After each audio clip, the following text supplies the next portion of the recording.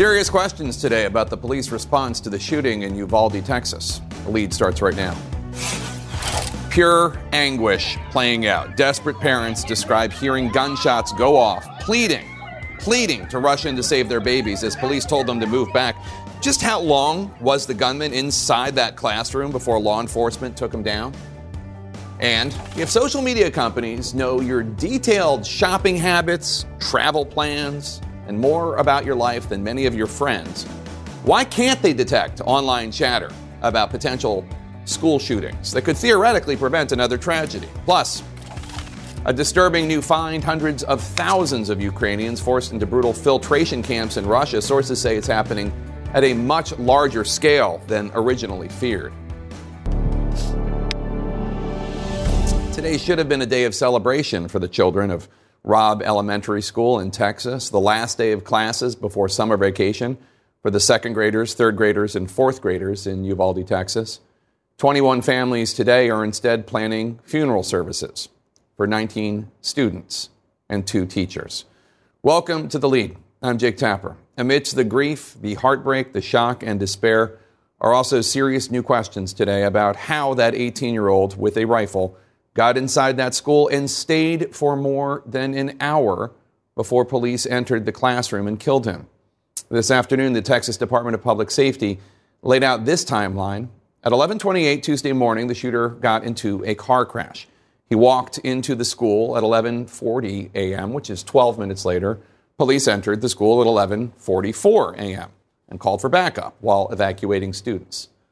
But it was not until more than an hour later, at 1:06 p.m., when officers killed the gunman. Why? Why did it take more than an hour for officers to get into the single classroom we know was the scene of all that horrific carnage caused by a single gunman? This was the Department of Public Safety's answer when pressed by journalists today, including CNN's Shimon Prokopets. You guys have said that he was barricaded. Can you explain to us how he was barricaded and why you guys cannot breach that door? So I am taking all your questions into consideration. We will be doing updates. We will be doing updates to answer those questions. You should be able to answer that question now, sir. What is your name? Shimon Prokopets from Shimon. CNN. I hear you. Because we've been given a lot of bad information. So why don't you clear all of this up now and explain to us how it is that your officers who were in there for an hour, yes, rescuing people, but yet no one was able to get inside that room. Shimon, we will circle back with you. We want to answer all your questions. Indeed, that's the question. Today we also saw a haunting and heartbreaking new video from outside the school during the shooting as frantic parents arrived on the scene. Good job, you're getting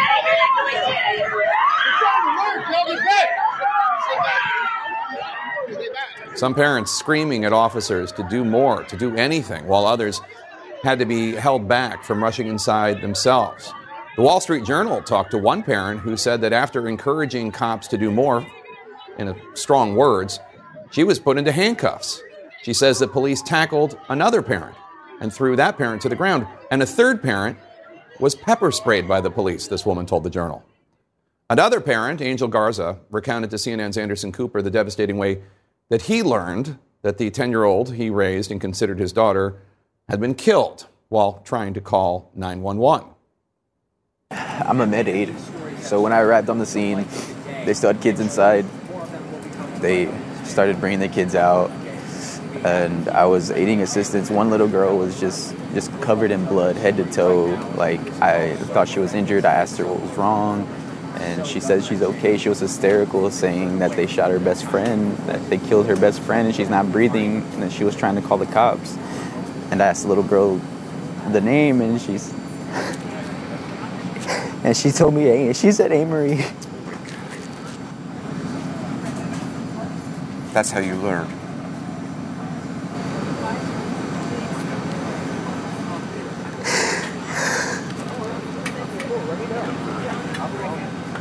She was so sweet, Mr. Cooper. She was the sweetest little girl who did nothing wrong. 21 families going through that grief today. Today, families have publicly identified more of the victims of Tuesday's shooting. 10-year-old Annabelle Guadalupe Rodriguez and Jacqueline Cazares, who were cousins, 10-year-old Tess Marie Mata, 9-year-old Ellie Garcia, 10-year-old Nevea Alyssa Bravo, 10-year-old Elijah Cruz Torres, 10-year-old Jayla Nicole Silguero, and Irma Garcia, a fourth grade teacher. This in addition to the names that we reported yesterday: Jose Flores Jr., Isaiah Garcia, Amory Joe Garza, Xavier Lopez, Lexi Rubio, and fourth grade teacher Eva Morales. CNN's Jason Carroll starts us off today from Uvalde with the latest developments in the investigation. Moments of agony for parents gathered at Robb Elementary School on Tuesday, anxiously awaiting beyond the police line, knowing a shooter was inside their children's school.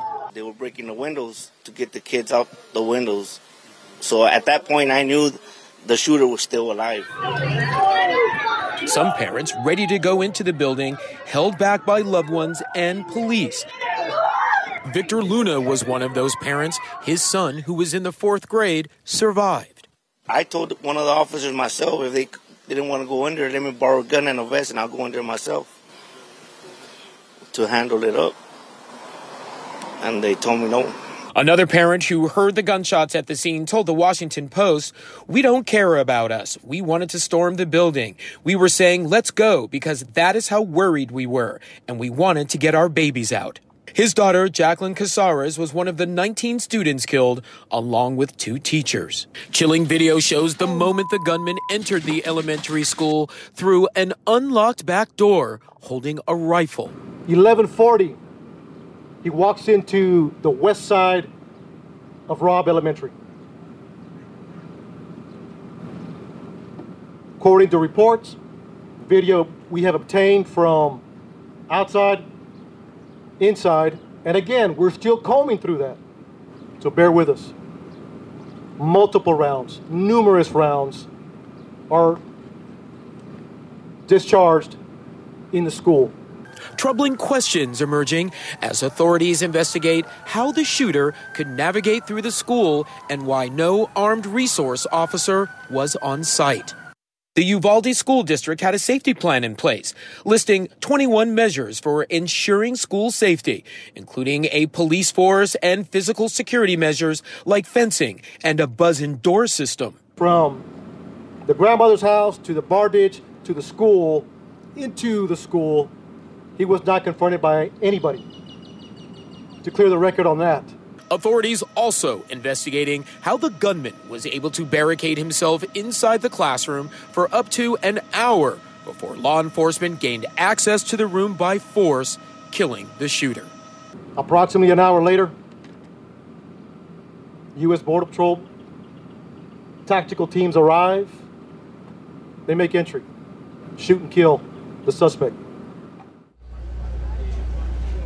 And Jake, while there are still so many questions we do not have answers to, we now do have more clarity as to what happened in those moments right after the gunman crashed his car. That was at 11:28 a.m., according to the Department of Public Safety. A few moments after that, apparently he sees 2 witnesses at a funeral home. He fires towards them, then continues walking towards the school. He then jumps a fence, firing at the school, arrives at that back door at the school at 11:40 a.m. and at that point, according again to the Department of Public Safety, quote, discharges his weapon numerous times. But again, this is going to be little comfort to some of the parents that we spoke to, including Victor Luna, who was out here, Jake, begging these officials to move in sooner. Again, his fourth grader, his son survived, but so many others did not. Jake. All right, Jason Carroll in Uvalde, Texas. Thanks so much. Joining us now to discuss Everardo Zamora. He's part of the Uvalde City Council. Councilman, I understand your nieces and nephews actually attend Robb Elementary School, and you went there yourself as a child. How are you and your family and the community holding up today? They're hanging out pretty good. I mean, as best as we can. And that is correct. I do have 2 nieces that go to that school. And correct again, I was on the scene about maybe 22 minutes after it began. I got the text message around 11:35 saying that there was a shooter at the school. I closed my office and drove over here real quick. And I mean, as soon as I got here, there was a lot of police officers and a lot of people, and it was just very, very hectic. And what I witnessed was there was a lot of police officers running in and out of the building on the east side of the building. When I went towards the west side of the building, I could see there was more officers on the other side, and it was just a hectic scene. The Department of Public Safety in Texas says it was more than an hour between when officers first entered the school at about 11:45 and when the gunman was killed at about 1:04. Have you gotten any explanation as to why it took so long for them to go into that classroom and take out the shooter? No, there's no explanation onto that, but while I was here, I didn't hear no gunfire, so I don't know where they're coming with that scene. But we were here, myself, the mayor, and we were trying to, help as many first responders. And I was outside mainly trying to help control the parents, the people that are here. Most of these family members that were out here, I grew up with them. They know me. And I think when they saw me, they were like, okay, somebody's here. And we felt that it calmed down the people, when I was here and I was trying to help police officers, first responders. I know volunteer firemen were out here. We were trying to control the Border Patrol too was here, and we were trying to control the people from going in. And all I could see was the police and Border Patrol and just going in and out of that building. DPS, of course, was here too. I want to get your... as far as what happened inside is until we get the end of the report, we'll know for definite. I want to get your reaction to an exchange between a reporter and Lieutenant Christopher Olivares of the Texas Department of Public Safety. Take a listen. She asked, we've heard that some law enforcement officers actually went into school to get their kids out. Can you talk about that? To which the police spokesman responded, right. So what we do know, Vanessa, right now, that there was some police officers, families trying to get their children out of school because it was an active shooter situation right now. It's a terrible situation right now. What do you know about this? Were police officers going inside the school to rescue their own children? No, that's the first time I heard of that. And like I said, that is hopefully will come out of the investigation. And as far as I know, I've never heard that before. I will check with my police chief and my the sheriff from Uvalde County and see if that is correct. That's the first time I heard of it. Okay. But when I got here, I know that they were evacuating a lot of people, and that when they started evacuating the children, and that's when the crowd started getting out of control because they were running towards their loved ones, and we were trying to get them as fast as we can into a safe, secure location, and we were trying to control the parents. And as far as other ones coming in by themselves, trying to get there, that's the news on me. We'll find out on that. Okay. Uvalde City Councilman Everardo Zamora, thank you so much for your time. We appreciate it, sir. In our politics lead moments ago, we learned that President Biden and First Lady Jill Biden will travel to Uvalde on Sunday. Let's bring in CNN's Caitlin Collins at the White House for us. And Caitlin, what is the White House saying about this trip? Yeah, Jake, they've just confirmed that on Sunday, President Biden and First Lady Jill Biden will be going to Uvalde to grieve with these 21 families who have lost so much, and really, Jake, to grieve with the entire community. And it's the second scene of a mass shooting that the president will have visited in just a matter of days, because it was just 9 days ago that he went to Buffalo to meet with those families who had lost victims in that shooting. And now he'll be going to another one, of course, to talk to these families as well, Jake. And we should note that comes as all eyes here in Washington are also focused on whether or not there is going to be the first confirmed director of the Bureau of Alcohol, Tobacco, and Firearms in 7 years. That is the ATF that the president has nominated his second nominee after they have to withdraw his first nominee back in the fall because he could not get enough support even from Democrats to get confirmed, Jake. And it's notable because that is really one of the only unilateral moves that the president can take when it comes to being in charge of the Firearm Regulatory Committee this agency that they would be running. And so we did see today Senator Angus King say that he is going to vote for Steve Dettelbach. That is notable, Jake, because he was the one who helped sink the previous nominee, David Chipman. Of course, Jake, all of that comes as there are still major questions about whether or not any progress is going to be made when it comes to gun control legislation on Capitol Hill. But the White House is eagerly hoping that Steve Dettelbach can get confirmed to run the ATF, Jake. All right, Caitlin Collins, thanks so much. Coming up next, how social media plays a part in these tragedies. Is there anything that these tech companies can do to flag alarming posts from soon-to-be gunmen? Plus, where Congress stands on all of this, the legislation being floated on Capitol Hill right now. Stay with us. In our tech lead, minutes before the start of Tuesday's massacre in Uvalde, Texas Governor Greg Abbott says that the gunman used Facebook to send a series of chilling messages to a person he met online describing how he just shot his grandmother and was going to shoot up an elementary school. A Facebook spokesperson says that those were private messages that were only discovered after the tragedy occurred. CNN's Brian Fung joins me now. Brian, just a basic question. How is it that Facebook, Instagram, Twitter seem to know every single thing about me? What vacation spots I want to go to, that I'm in the market for new socks, but they cannot figure out a way to assess when somebody might be planning and typing about shooting up a school? Well, Jake, the short answer is that these platforms generally don't make a habit of reading the content of your messages on a proactive basis. And historically, they've said there are privacy reasons why they don't do that. And in fact, platforms like Facebook and others have been moving in the direction of expanding encryption so that not even they can read the content of your messages. Only you and your recipient can. And this really reflects something broader that's going on in social media, where more social media usage is shifting to more private and ephemeral services, where things like live video or disappearing messages have really become much more popular than in the past. And so, the question is, if you can't read or access the messages, what else could you look to? And could you look at search history, for example, or what websites a person visits?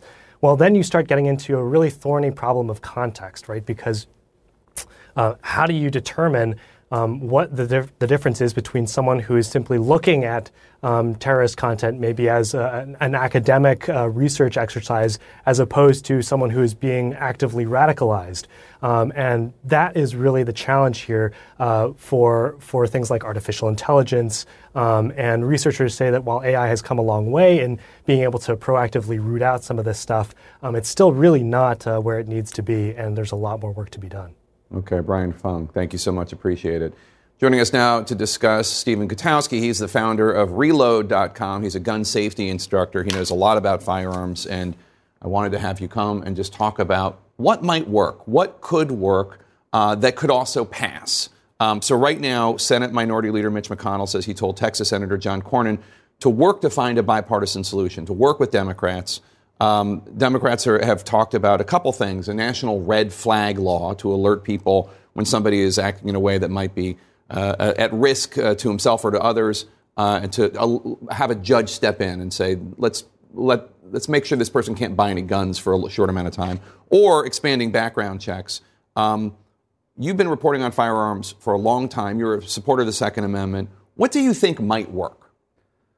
I don't think there's a single switch that you can flip that's going to solve the issue, right? I mean, certainly that's something that, you do hear from politicians who talk about this, but I think it's absolutely true. There's always going to be some example of a shooting where whatever you're trying to apply to prevent it wouldn't have worked. And certainly in this case, in Texas, it's difficult to find one single policy solution that would have prevented this killing. Obviously, you could imagine that hardening schools, as some Republicans have suggested, could have helped in this situation, given what we're now learning about what actually occurred. You could argue that restricting AR-15s by age, which is something that Florida did after Parkland. You have to be 21 in Wyoming to get a handgun, even. 21 to buy a handgun anywhere in the country under federal law, but 18 for a more dangerous weapon that doesn't make sense. Well, there's certainly a dichotomy in our in our laws over age restrictions for firearms purchases because handguns generally are used far more often in crimes than long guns. That's traditionally been why they've been scrutinized more severely. But there, like I said, after Parkland, they did pass an age restriction on certain types of rifles like the AR-15 and other in Florida. Similar in Florida. So it's possible that Texas could go that route. Whether that would have prevented the shooting is another question. Of course, he did use an AR-15, but you could just as easily kill a lot of people with another type of firearm, which we've seen, of course, repeatedly. Handguns are actually the most common firearms used in mass shootings of this scale, 4 more people killed. What about a red flag law? Because that's something, obviously, in Buffalo, the shooter had written something that alarmed the teachers. They told police, and yet still no one alerted a judge to alert the red flag law. And he also was able to buy guns legally. Right, and that sort of example shows you why there's no single policy that's going to solve this issue just by flipping a switch. Like, a lot of people will try to, on either side, will try to tell you, if we just did red flag laws, if we just did an assault weapons ban, or we just had armed teachers, that would fix this problem. And it's not, I don't think it's true. As far as red flag laws, the possibility for passing them in Texas or at the state level or at the federal level, I think there's more chance of that happening than something like an assault weapons ban, a total ban on sales. But even still, there are a lot of concerns with red flag laws over the due process protections, over the fact that all they really do is restrict your access to firearms and don't really perhaps help you in other ways that if you're a danger to yourself or others, you would need. The number of... and people don't always use them, like you said, in Buffalo. They have a red flag law. I think a lot of people don't know about it, though, also. It's one of the problems. Lastly, the number of mass shootings went up 52% from 2020 to 2021. Obviously, COVID maybe played some role in terms of people staying indoors or whatever, but the number, active shooter incidents, if you look at the chart right there, they're going up. Is there any theory as to why that is? I think that's one of the big questions is why have we seen an increase in these types of attempts at mass shootings? Active shooter situations are not necessarily successful in carrying out an attack like we saw in Texas, but they're people that the FBI has identified as attempting to do something of that nature, a public mass shooting. But they have increased. Obviously, I think the year-over-year numbers are skewed by COVID. There were lockdowns. And we didn't have a lot of mass shootings in 2020 either, where 4 more people were killed. So that's obviously not a solution to the problem. Just constant lockdowns. But there does seem to be a long-term trend, and it's hard to identify exactly what's causing that. There are commonalities between a lot of these shooters in that they're young men who have a history of family issues or domestic violence, that they've got, they're troubled people, and they often leave warning signs before something happens, although it's much easier to see a collection of warning signs in some of these cases in after retrospect, the fact. Of course, yeah. No, so Steve, it's not an easy... It's not easy. It isn't. But the conversation's important, and we appreciate your being here, Stephen Dukotowski, who is with... Give everybody the name of your website. The Reload. Yes, TheReload.com. The Reload. Sober, serious firearms journalist. Yes, and I am a subscriber. And thank you so much, Stephen. Appreciate it. How young people nationwide are once again taking action to respond to this tragedy. That's next. In our politics lead, a call to action after the horrific massacre at Robb Elementary School in Uvalde, Texas. Students across the United States are participating in walkouts today organized by the group Students Demand Action. That group advocates for universal background checks and other gun safety measures. This comes amid signs of a renewed push on Capitol Hill for a bipartisan solution to address gun violence. Joining us now is Democratic Congresswoman Karen Bass of California. She's on the House Judiciary Committee. She's also a candidate for mayor of Los Angeles. Congresswoman, thanks so much for joining us. So Congress has continually failed to pass anything meaningful in the wake of mass shootings. Republicans have largely been the obstruction, although not only Republicans. Some Democrats have been as well. Senators Chris Murphy, Democrat of Connecticut, and John Cornyn, Republican of Texas, are set to meet to try to find some sort of bipartisan solution. What do you think? Do you think that there is actual possibility for some action? Well, you know what? I just don't understand how many babies need to die before the Senate is willing to act. So I certainly hope that this will be a sincere effort, because what usually happens after these tragedies, and you know this very well, is that our Republican colleagues will act like they're very concerned. They usually point to mental health, but then provide absolutely no resources for mental health. But mental health becomes an excuse. We have to deal with guns in this country. And so I'm hoping that this time will be sincere. But I do have to tell you, I've seen this a number of times before, as have you. Yeah, you know, it's interesting that you talk about that mental health, because one of the things that seems to be clear in a lot of these mass shooting events, whether Uvalde or in Buffalo, or you go back to the horrific shooting of Republicans playing baseball in 2017, is that the shooter, in all cases, was troubled, and people knew that that individual was troubled. Sometimes had even had run-ins with police one way or the other. It does seem possible that some sort of red flag law on a national basis and state by state could do something. I mean, it wouldn't stop everything, but it could do something. Right.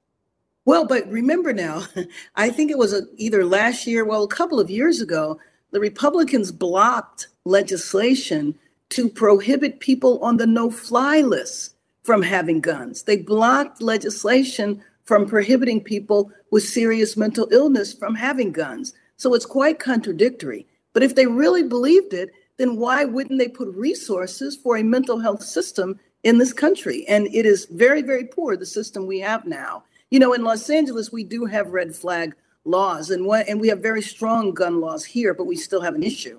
We actually need to enforce the red flag law. People need to understand it and use it much more, even in Los Angeles. Texas Governor Abbott says gun control laws don't work. At a press conference yesterday, he said, quote, people who think maybe we can implement tough gun laws and we can solve it. Chicago, New York, and L.A. disprove that thesis. You're running to be mayor of L.A. How do you respond? Well, I mean, I don't think it does at all. But what it does show is that we need national laws. I mean, one of the big problems in Illinois, as you know, is that the guns that come into Chicago are coming in from out of state. And we have a problem here, too. Our problem is with ghost guns now. That's a whole new animal that we have to figure out how to deal with. But it just goes to show you, until we deal with it nationally, you are going to have places like California with strong gun laws, but still have these issues because people can bring them in from other places, or you can get them over the internet. Right. Ghost guns, of course, made at home, kind of like build in a kit kind of guns. I want to ask you, because yesterday President Biden signed this executive order modeled after the George Floyd Justice and Policing Act, which you authored and which failed to pass in Congress. You were at the White House ceremony. It took place on the 2-year anniversary of the tragic death of George Floyd. How will these orders prevent others from dying, from being killed the way that George Floyd was killed?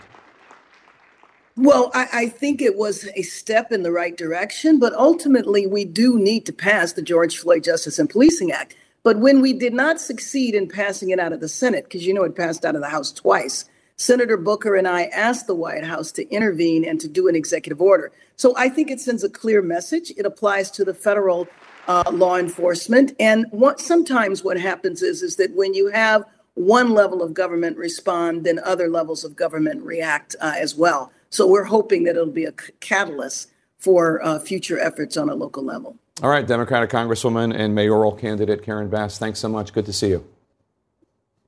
Thank you. Same here. Next to Ukraine, where a horrific war is still playing out, reports of Russian filtration camps turning out to be much worse than first believed. Stay with us.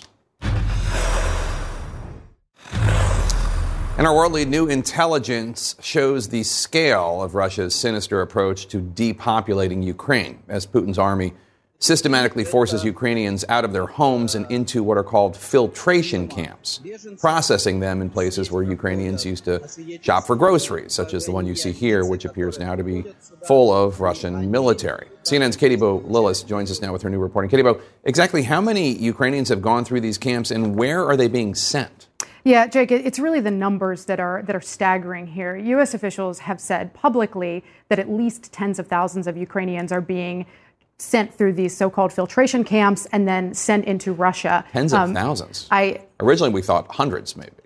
So now we understand from talking to four officials who are familiar with Western intelligence that they do believe that the numbers are more likely in the hundreds of thousands, if not a million people, which of course is a massive number. And it's important to understand here, Jake, that what Russia is doing, according to our sources, is seeking to depopulate eastern Ukraine of sort of politically inconvenient Ukrainians, nationalists, people who have a connection to the Ukrainian military or the Ukrainian government. So these are camps that are being run by Russian intelligence. They're being run by the FSB. And we have, from our sources and also from eyewitnesses, pretty credible reports of some brutal interrogations, possibly even extending up to what we would consider torture or even summary executions. And then for those Ukrainians that survive this process, many are then being sent into Russia. And then from there, many are being rehomed in cities and towns in economically depressed areas, really all over Russia, including even some that are as far away as 10,000 miles away from the Ukrainian border. We know that some Ukrainians have been sent to a place called Sakhalin Island, which is literally in the Pacific, 10,000 miles away from the border. How long are Ukrainians stuck in these filtration camps before they're then sent to the proverbial Siberia? Yeah, so it's on average about 3 weeks, but the experience for a lot of these Ukrainians varies, right? Some of them are detained in these camps. It appears sort of indefinitely. They're able to speak on a cell phone to loved ones, but these cell phones are being sort of plugged into a Russian computer that is they believe is then sort of capturing their data. So they have to sort of be careful about what they are saying. And then there are some Ukrainians that, of course, are sort of able to clear this process, are then sent into Russia. And then when they're sent to these sort of towns, cities all over the country, some of them are given a little bit of support, right? They might get like $150 in rubles. They might get a Russian SIM card, possibly some housing, but experiences vary. Some of them are literally given nothing, effectively dropped off in a town in the middle of nowhere in Russia and told, okay, you live here, make a living now. It's so crazy. Katie Boyd-Willis, what a horrible story. Thank you so much. Appreciate it. Ukrainians are also under Russian control in Ukraine. What that life is like right now, that's coming up. Stay with us. And we're back with more on our world lead. Ukrainian President Volodymyr Zelensky has a blistering message for former U.S. Secretary of State Henry Kissinger after Kissinger said Ukraine should concede land to Russia to stop the war. Zelensky comparing his suggestion to the appeasement of Nazi Germany in the 1930s. CNN's Melissa Bell takes us to some of the regions Kissinger was talking about, destroyed beyond recognition, and where, quote, the smell of death, unquote, is everywhere. After 3 months of war, with Azovstal, that symbol of Ukrainian resistance in ruins, Mariupol is a city of ghosts. These exclusive pictures obtained by CNN show the dead only now being retrieved from the rubble. At least 22,000 people are now believed to have died, according to the city mayor's office, now working in exile. It's absolutely dark inside the city. Just lights by Russian troops, by Russian patrols, and everywhere is smell of death. And really, a smell of the fire, smell of the smoke, and smell of the death. It's Mariupol reality. Very different to what's now being transmitted inside Mariupol. Russian TV channels, to go with the Russian passports residents here have already been issued with. 20-year-old Nicole is one of the lucky ones. She fled Mariupol with her 5-year-old nephew in early April. It took them 5 days to get to Ukrainian-held land on foot. She won't give their full names because her parents are still trying to get out. As she starts to tell us her story, Kirill, who had to be silent, she says, for the 5 days it took them to flee, says he wants to speak. He says it was very scary getting out, showing us how he had to hide his head from the shelling. His message now? I want everyone to stay alive, he says. To the west of Mariupol, the city of Kherson. The pictures now emerging secretly filmed lines of residents waiting to buy oil and medicine. Tales of hardship shared also by those who fled the city since it fell to Russian forces on March 2nd. Those still inside, too scared to be identified. One man telling CNN of a protest 4 days ago at the main train station. When a Ukrainian flag was raised, he says anyone within a mile radius was arrested. In Mariupol, too, the images speak of the new reality of what lies beyond the reach of the free press, Russian-controlled Ukraine. I think, Jake, because of the brutality of what's happened over the course of the last 3 months, it's very easy to forget that this war actually goes back to 2014. The Ukrainian reach for independence goes back to the first part of the 20th century.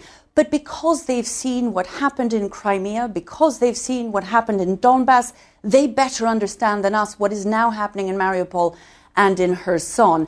And in the words of the Polish president, who was visiting just a few days ago, Ukraine, or at least what is now on this side of that front line, is actually now the face of the free world. Jake.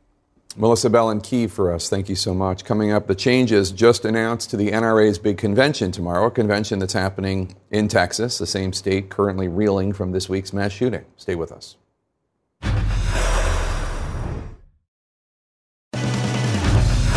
Welcome to The Lead. I'm Jake Tapper. This hour, spotlight on the NRA. It's set to open its annual convention tomorrow morning in the same state as the Uvalde school shooting. Texas's governor and one of the state's U.S. senators are still slated to speak there, as parents are also elsewhere in the state preparing to bury their children. Plus, parents in agony as they are forced to wait outside the building, hearing the gunmen inside with their kids. The growing questions about the police response to the Uvalde school shooting. But we begin today with a look at the children and teachers gunned down. The bodies of 19 of the 21 shooting victims have been released to their families and to funeral homes. Now, instead of celebrating the end of the school year and the beginning of the summer, the parents of 9 and 10-year-olds are preparing to bury their babies. CNN's Lucy Kafanov is outside the hospital and in San Antonio, where some kids are still fighting for their lives inside. We're learning more about the children who did not come home. Look at their faces. Fourth grader Jackie Cazares just had her first baptism and first communion. She's full of love and full of life. And she would do anything for anybody. 9-year-old Ellie Garcia was just a week from her 10th birthday. Sweetest girl you've ever had the chance to meet. 10-year-old Nevaeh Bravo, her first name spelled backwards, is heaven. Angels now to their families, 19 children and 2 teachers. This is the pain of their loss. How do you look at this girl and shoot her?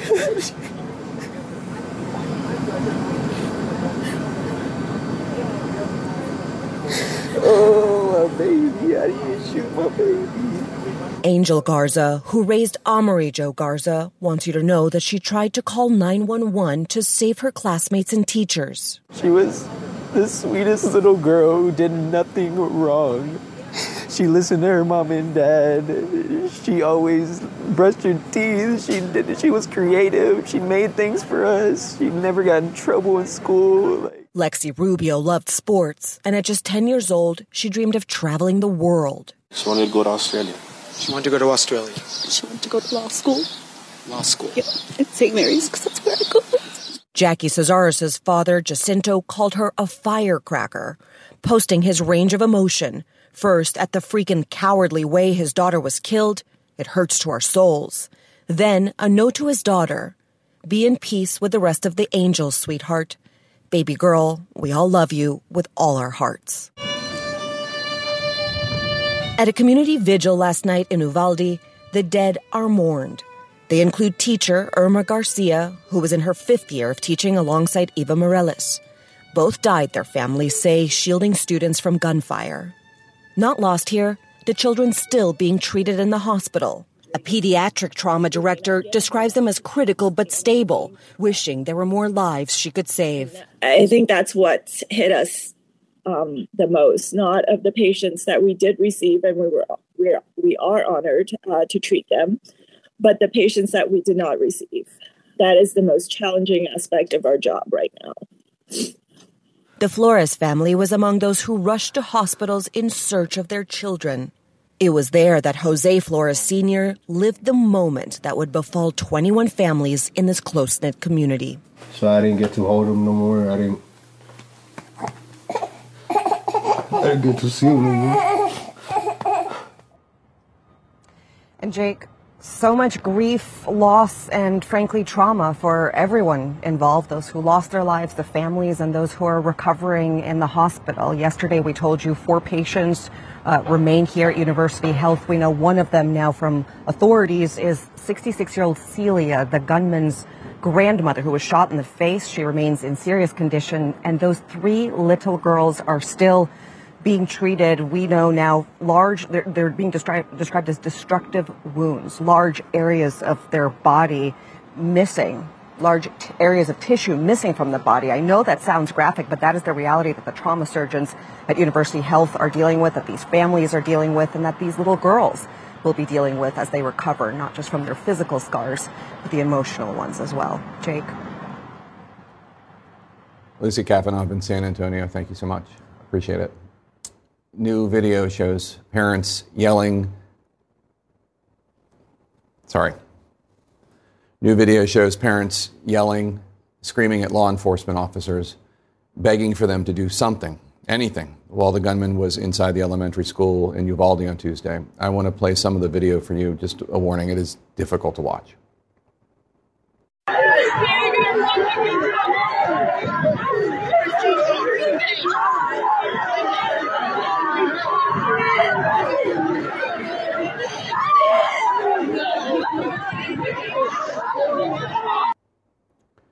CNN's Ed Lavandera is in Uvalde, where investigators are trying to pin down exactly what played out at the school.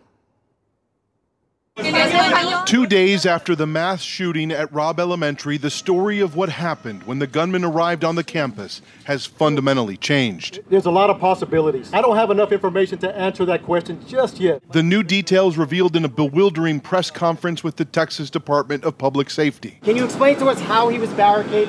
I hear you. Because we've been given a lot of bad information, so why don't you clear all of this up? As parents arrived at the scene of the shooting at Robb Elementary, like shooting. The brother was like hitting the dirt on the floor and just the bullets were hitting close. Bullets from where? I guess he was coming from the school this way. They were frustrated police wouldn't let them help save their children despite safety procedures that keep people away from an active crime scene. Dads were screaming like, "Give me the vest, I'll go inside." People were they wanted to get inside to get their kids. According to investigators, the gunman walked in unobstructed and was inside the school for almost an hour before police forced their way into a classroom and killed him. He went in at 11:40.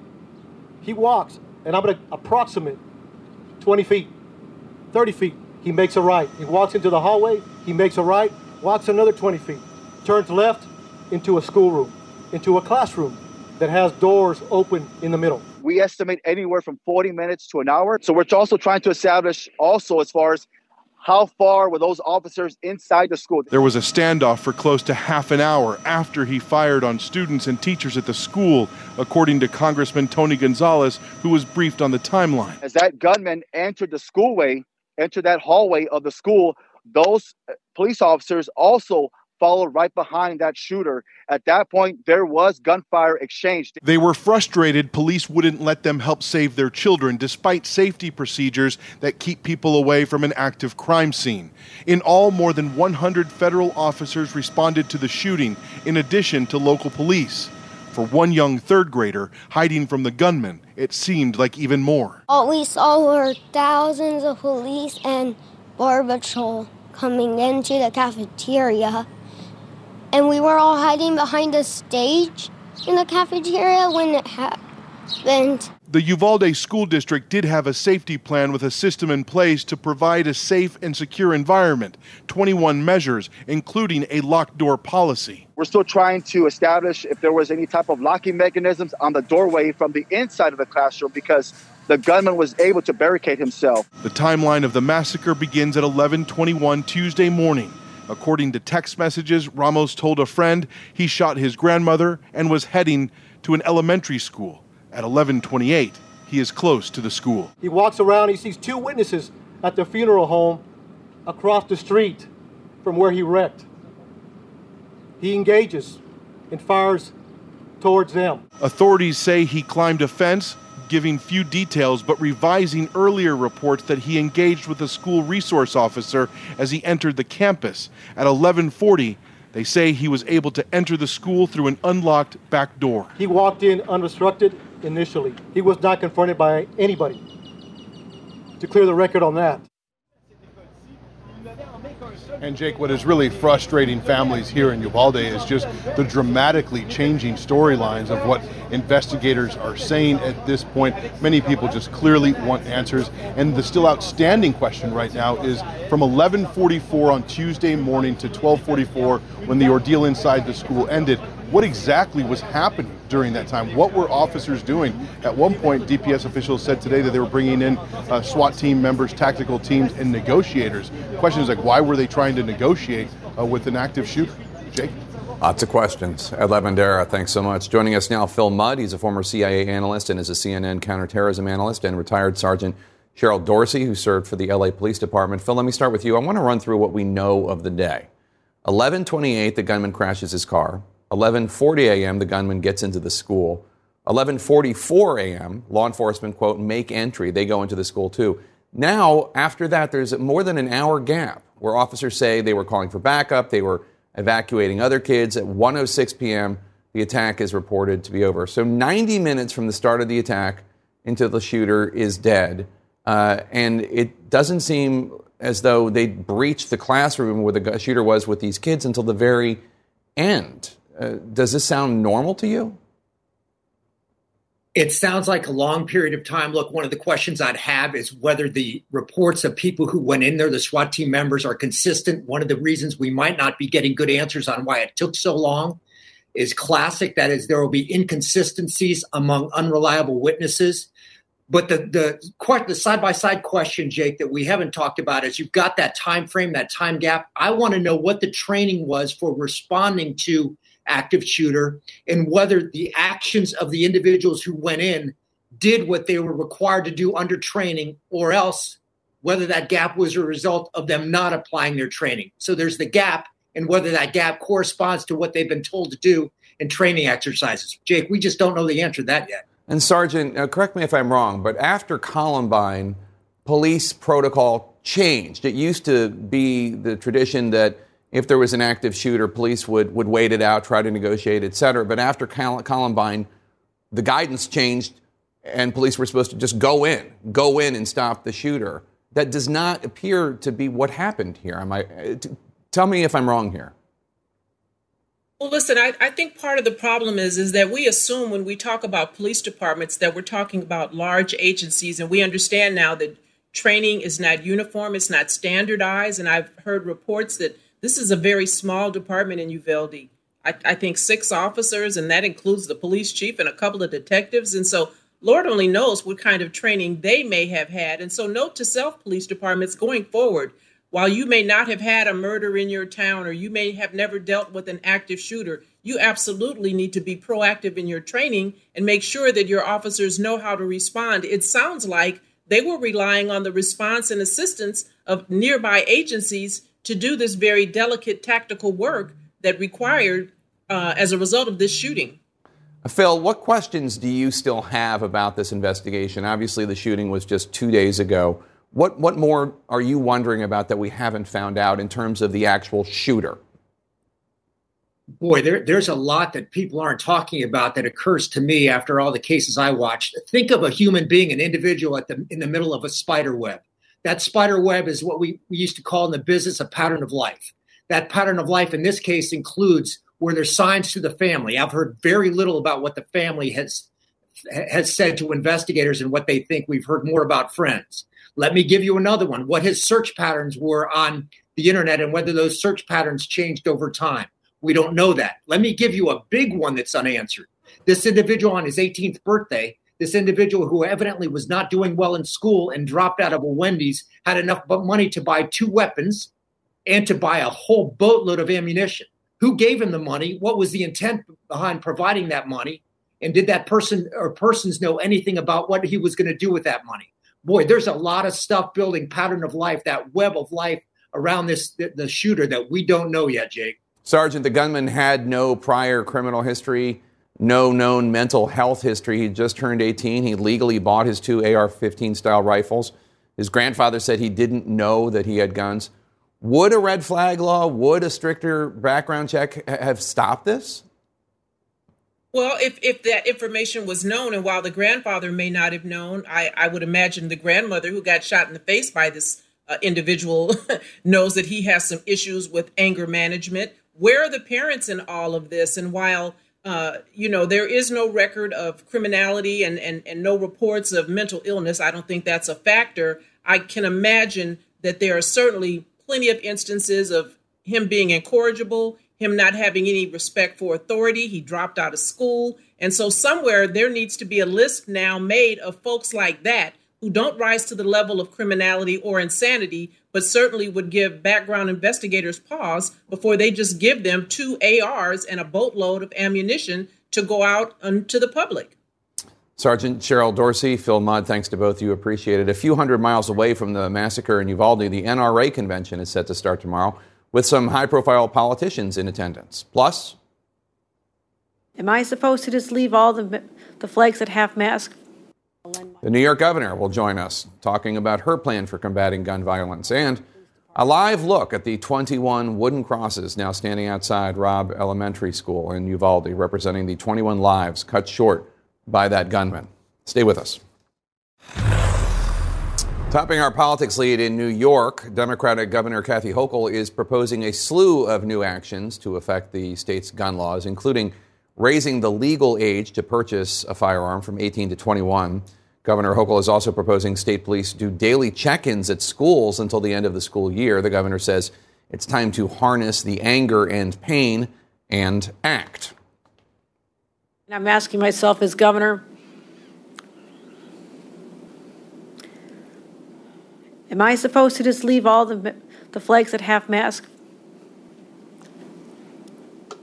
They're still at half-mast from Buffalo.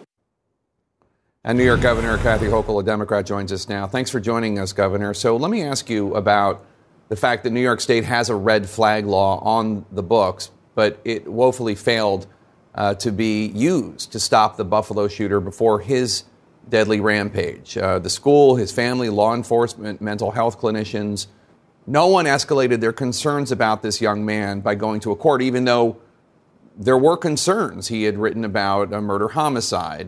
There's a report that he decapitated the family cat. What needs to change? I mean, you had that law. It's obviously not your fault, but the law was there. It could have been used, and yet it wasn't. Jake, you're absolutely right. You know, we're watching the stories of parents who are in disbelief. They're in shock, and as parents, we're just so stunned along with them that this could happen to little 10-year-olds, but it also happened in Buffalo to my neighbors. We're still burying people from the Buffalo massacre that happened 10 minutes from where I live. Yes, we are examining every element of the investigation. The federal government has taken over the investigation to find out what happened, why the red flag law wasn't activated in this case, because there was evidence that surfaced later. So that is a shortcoming. But also, this individual would not have been able to have this mass execution if he wasn't able to get his hands on high-capacity magazine cartridges literally across the border in Pennsylvania from where he lives. So we also have to focus on what's going on nationally. We can pass all the laws we want to protect people, and we also have to deal with the social media influence. That's another whole topic that we're leaning hard into. But there have been a failure at a number of levels, but one of the failures is the inability of Congress to give us national laws that we can use so other states are not thwarting our hard efforts in the state of New York to protect New Yorkers. So there was a failure on many levels, Jake. It's not acceptable. New York State already has a minimum age requirement of 21 to have a handgun. In fact, I think that's a national regulation. You have to be 21 to have a handgun. You want to raise the age for any purchase of any gun to 21. Do you think you can pass that kind of law for long guns, for AR-15s, and do you think it will survive court challenges?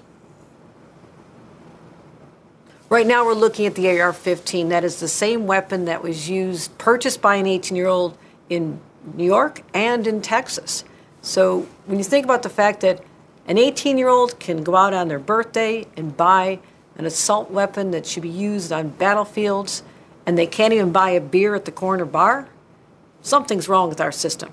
That age between 18 and 21, as we're seeing from these last two cases, seems to be a time when common sense would dictate that we have laws that say you cannot buy a weapon. And when we do buy that weapon, I want there to be not just the ability to purchase this category of weapons, and we're talking about the semi-automatics, we're talking about the AR-15s.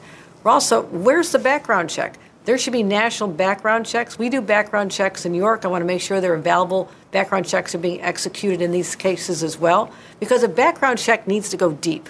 It has to have an opportunity to talk to your neighbors, have an FBI background check, mental health examination. And now we need to be really focused on social media, where people often will telegraph their intent, but it's not being captured. And that's a conversation we need to have with the social media platforms that are allowing these posts to continue, whether it's the manifesto that was used in Buffalo, whether it's the conversations that the shooter news is just coming out about conversations he has had with different people. So it's a multifaceted crisis, a problem, but we have to hit it at all different levels. All right, New York Governor Kathy Hochul, thank you so much for your time today. Appreciate it. Coming up, the NRA is going ahead with its convention tomorrow in the same state where the school massacre happened, but they are banning firearms when one particular guest speaks. Stay with us.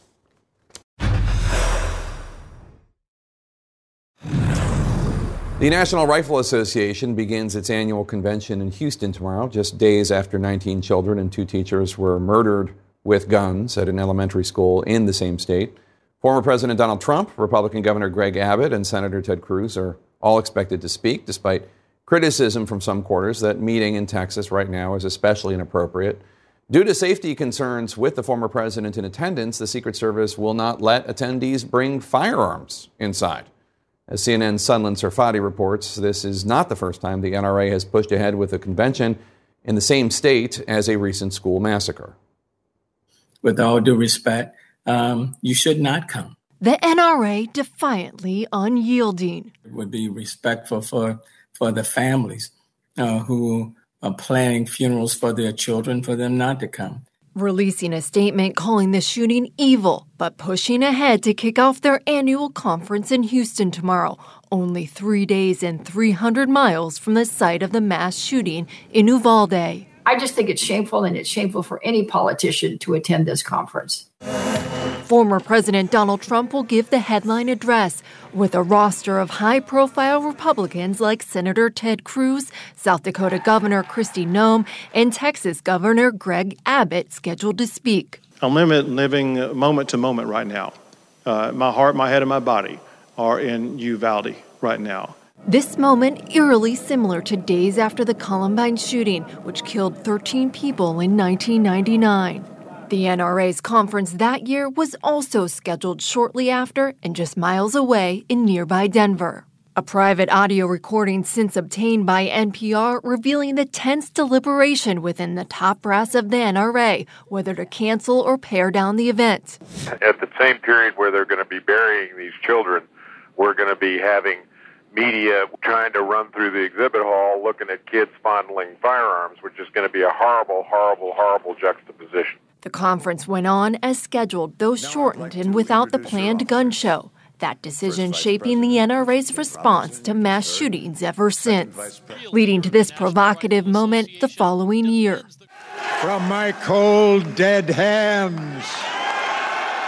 All this comes as the NRA is facing a slew of other financial and legal problems. In March, the New York State Supreme Court blocked an effort to dissolve the organization, but allowed a lawsuit from the Democratic New York Attorney General to go forward. The suit accusing the NRA's leadership of violating laws governing nonprofit groups, using millions for personal use in tax fraud, alleging, quote, greed, self-dealing, and lax financial oversight at the highest levels of the NRA.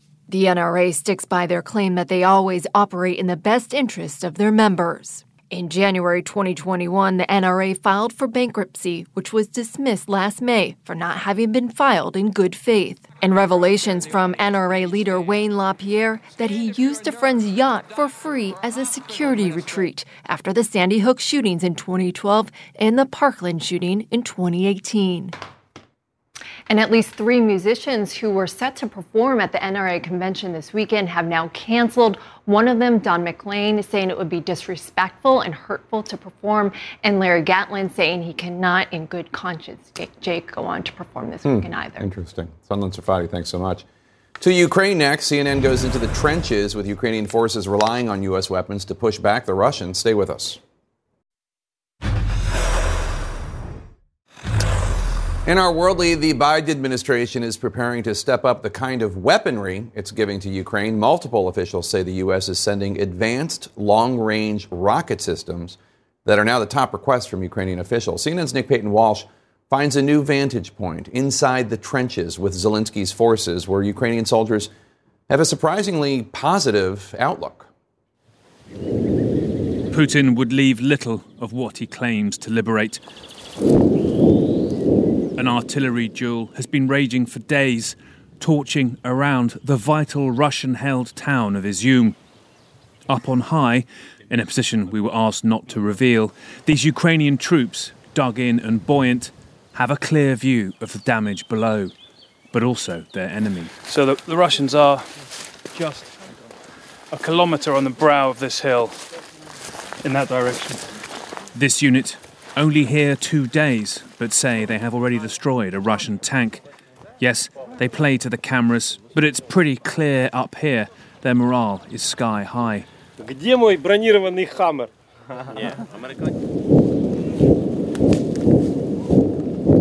They are exposed, but ready, keen to show off, actually gleeful at, the international menu of weapons they've been sent. Almost a silly amount. These Swedish anti-tank munitions, and of course a British N-Law. Then, from out of the grass, a German one, which they particularly like, a Polish grenade. No training on them, just practical use, they joke, giving them the widest experience of anti-tank weapons in Europe.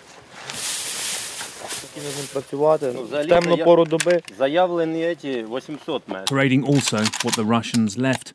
Thermal optics, and a Soviet-era anti-tank weapon that they wind up like a telephone.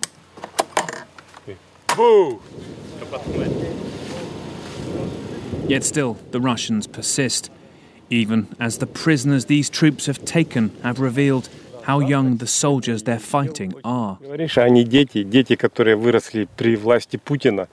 Никакой другой власти они не знают, не понимают. И Путин сказал, он не может нас обманывать, вот мы все делаем правильно. Ну, в общем, как зомби.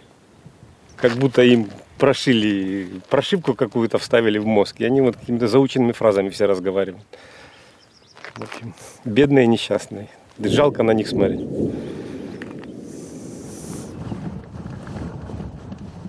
In the village below, the endless shelling is flushing the remaining life out.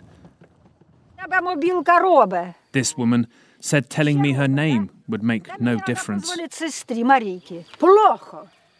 Ту ніч били у мене кругом хати 11 ям взривів.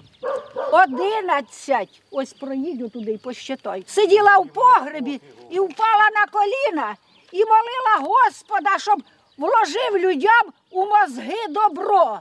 Видержуть мозги. А видержують, бачите? They really don't know where they'll go or what, if anything, they can come back to. Just that life has no space left here. Now, Jake, while you see buoyant troops there on high above Izium to the north of where I'm standing, where certainly Ukraine is holding, it seems, some positions, well, it's a very different story here in the Donbass around Kramatorsk, a key city here, and Slavyansk, two key places so vital to the fight back in 2014, which Russia now appears, even by Ukrainian official accounts, to be seeing some success, territory being taken daily, frankly, at a pace we haven't seen really in this war. Even Ukrainian officials suggesting there may be some talent in the tactical command here. A distant rumble of artillery, pretty persistent. Jake? Nick Payton-Walsh reporting from the front lines, literally, in Ukraine. Thank you so much for that report. Coming up, Oklahoma's governor just signed one of the most restrictive abortion laws in the entire United States. How critics are tying that law to the shooting in Uvalde. Stay with us. Oklahoma Republican Governor Kevin Stitt signed one of the nation's strictest anti-abortion bills into law. The law bans abortion after the moment of fertilization. It allows private citizens to sue to enforce the law. Some Democrats are choosing to tie this bill and others like it to recent mass shootings. Take a listen. I have to say, as a pastor, that I'd like to hear where some of my pro-life friends are on this issue. 19 babies died. 19 babies died yesterday. Let's discuss. Paul Begala is a Democratic strategist. What do you make of Warnock's strategy, talking about anti-abortion individuals? He's suggesting they care more about babies in the womb than kids once they're born. Well, because of what happened in Uvalde, everybody's thinking about that, and I understand that. He is a pastor. I'm sure has had to minister to families who faced gun violence, and so I respect that, understand it.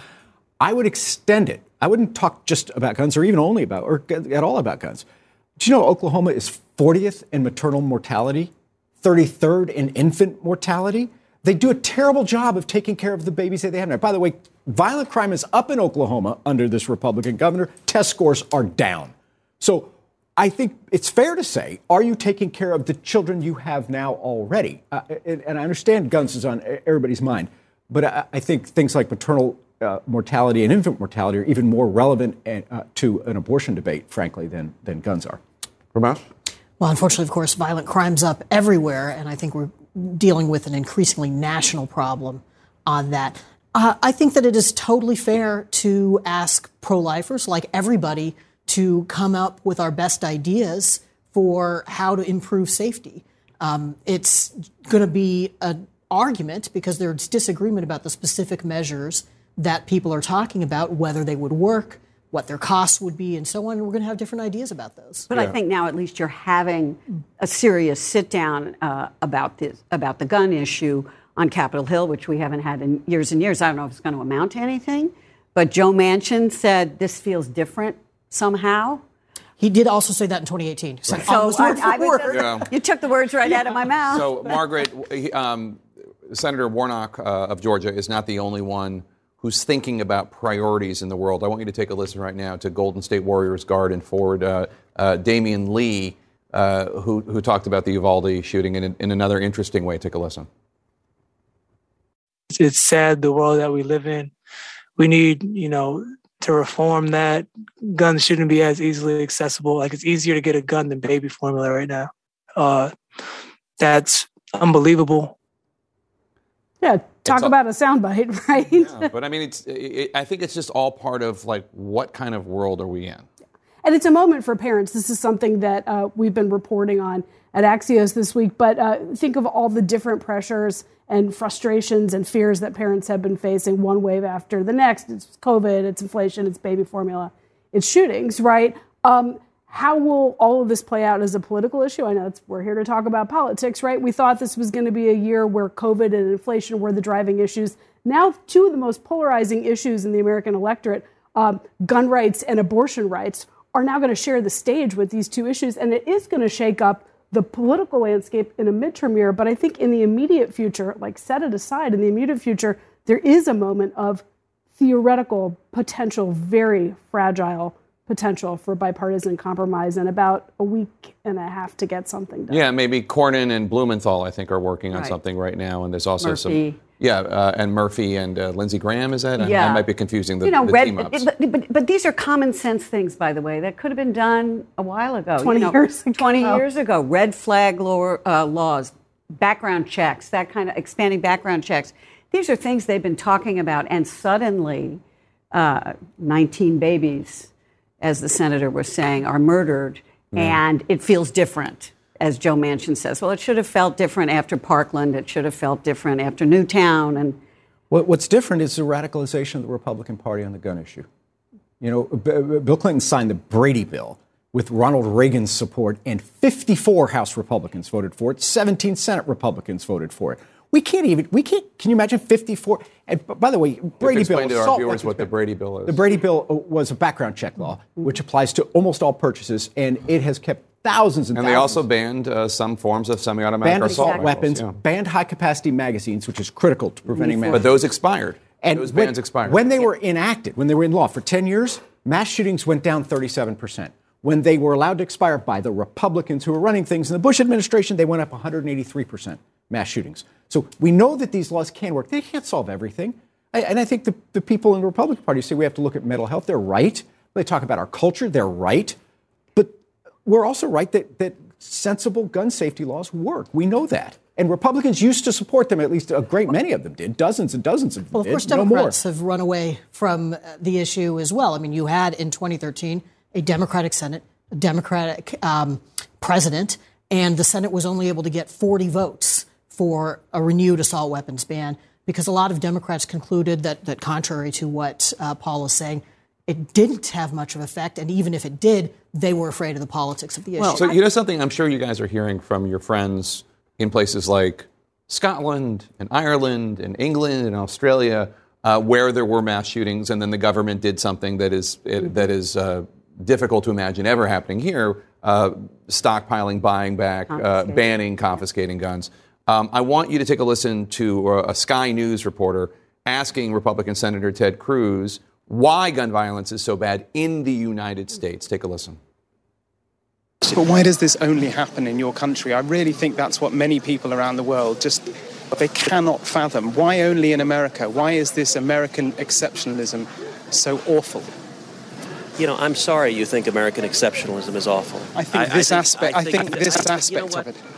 You got your political agenda. No, it's honestly, God love you. Why is America the only country that faces this kind of mass shooting? But you can't answer that. You can't answer that, can you, sir? You can't answer that. Why is this country? Why is it that people come from all over the world to America? Because it's the freest, most prosperous, safest country on earth. It may be the freest. It may be the most. Stop being a propagandist. What do you think? There are two senators in Texas, and I actually think in the moment it's the other senator from Texas.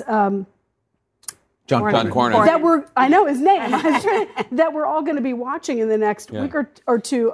Cornyn is not going to go ahead with his plans at the NRA. Cornyn is the one who Democrats say we want to talk to him. Cornyn potentially has the ability, the bar is low, to bring together some kind of a combination of background check and red flag. And I do think what's different about this moment, I do think there's a difference. It happened in Texas. In Florida, where Rick Scott is the head of the Republican Senatorial Committee, there already is a red flag law, and he is open to a federal red flag law, if not enthusiastic. And they also raised the age in Florida after Parkland to 21. It wasn't that long ago, remember, that Donald Trump actually had those Parkland families to the White House and almost cut a deal, and then he invited the NRA in the next day, remember that? And that deal came right off the Thanks to one and all of you, appreciate it. Sunken cars and boats reemerging as one of the key reservoirs out west hits terrifying new lows. Stay with us.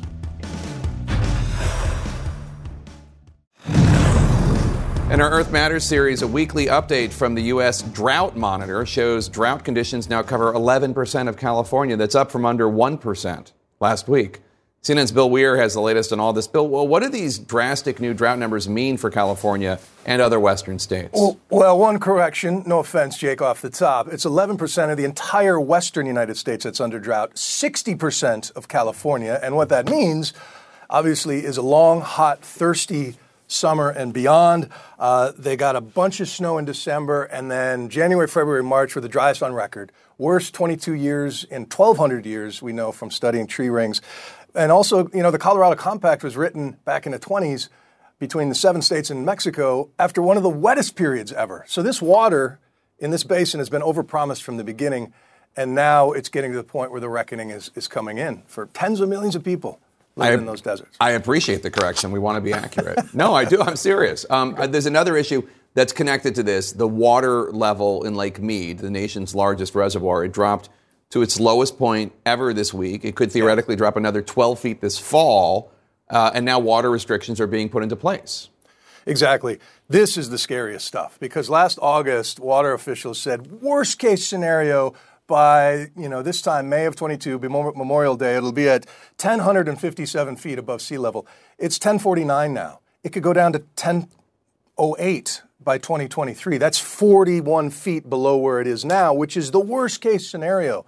So California is going to, this will tier up as it gets worse. So California will now then see, 5% restriction in droughts. Arizona is already seeing a restriction of enough water to supply 1.5 million homes for a year. The people tasting that pain are farmers, alfalfa, cotton farmers, water-intensive crops in the deserts. But eventually, folks who have big lawns in Beverly Hills are probably going to have to start rethinking the wisdom of that in the desert. And, it's whiskey is for drinking, water is for fighting, is the old saying that attributed to Mark Twain. We're going to see how communities decide to divvy up the stuff of life, literally. And scientists think that this is directly a result of man-made climate change, yes? Yeah, I mean, droughts come and go, but this one is on steroids as a result of, we've completely changed the chemistry of the sky and the oceans.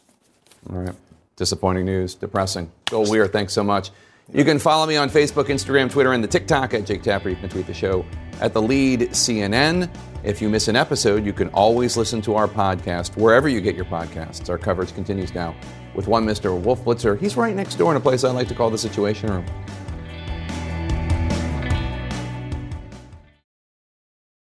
I'm Dr. Sanjay Gupta, host of the Chasing Life podcast. In honor of our 10th season, we want to hear from you. Leave us a message at 470-396-0832 and tell us how you chase life. It could be used on an upcoming episode.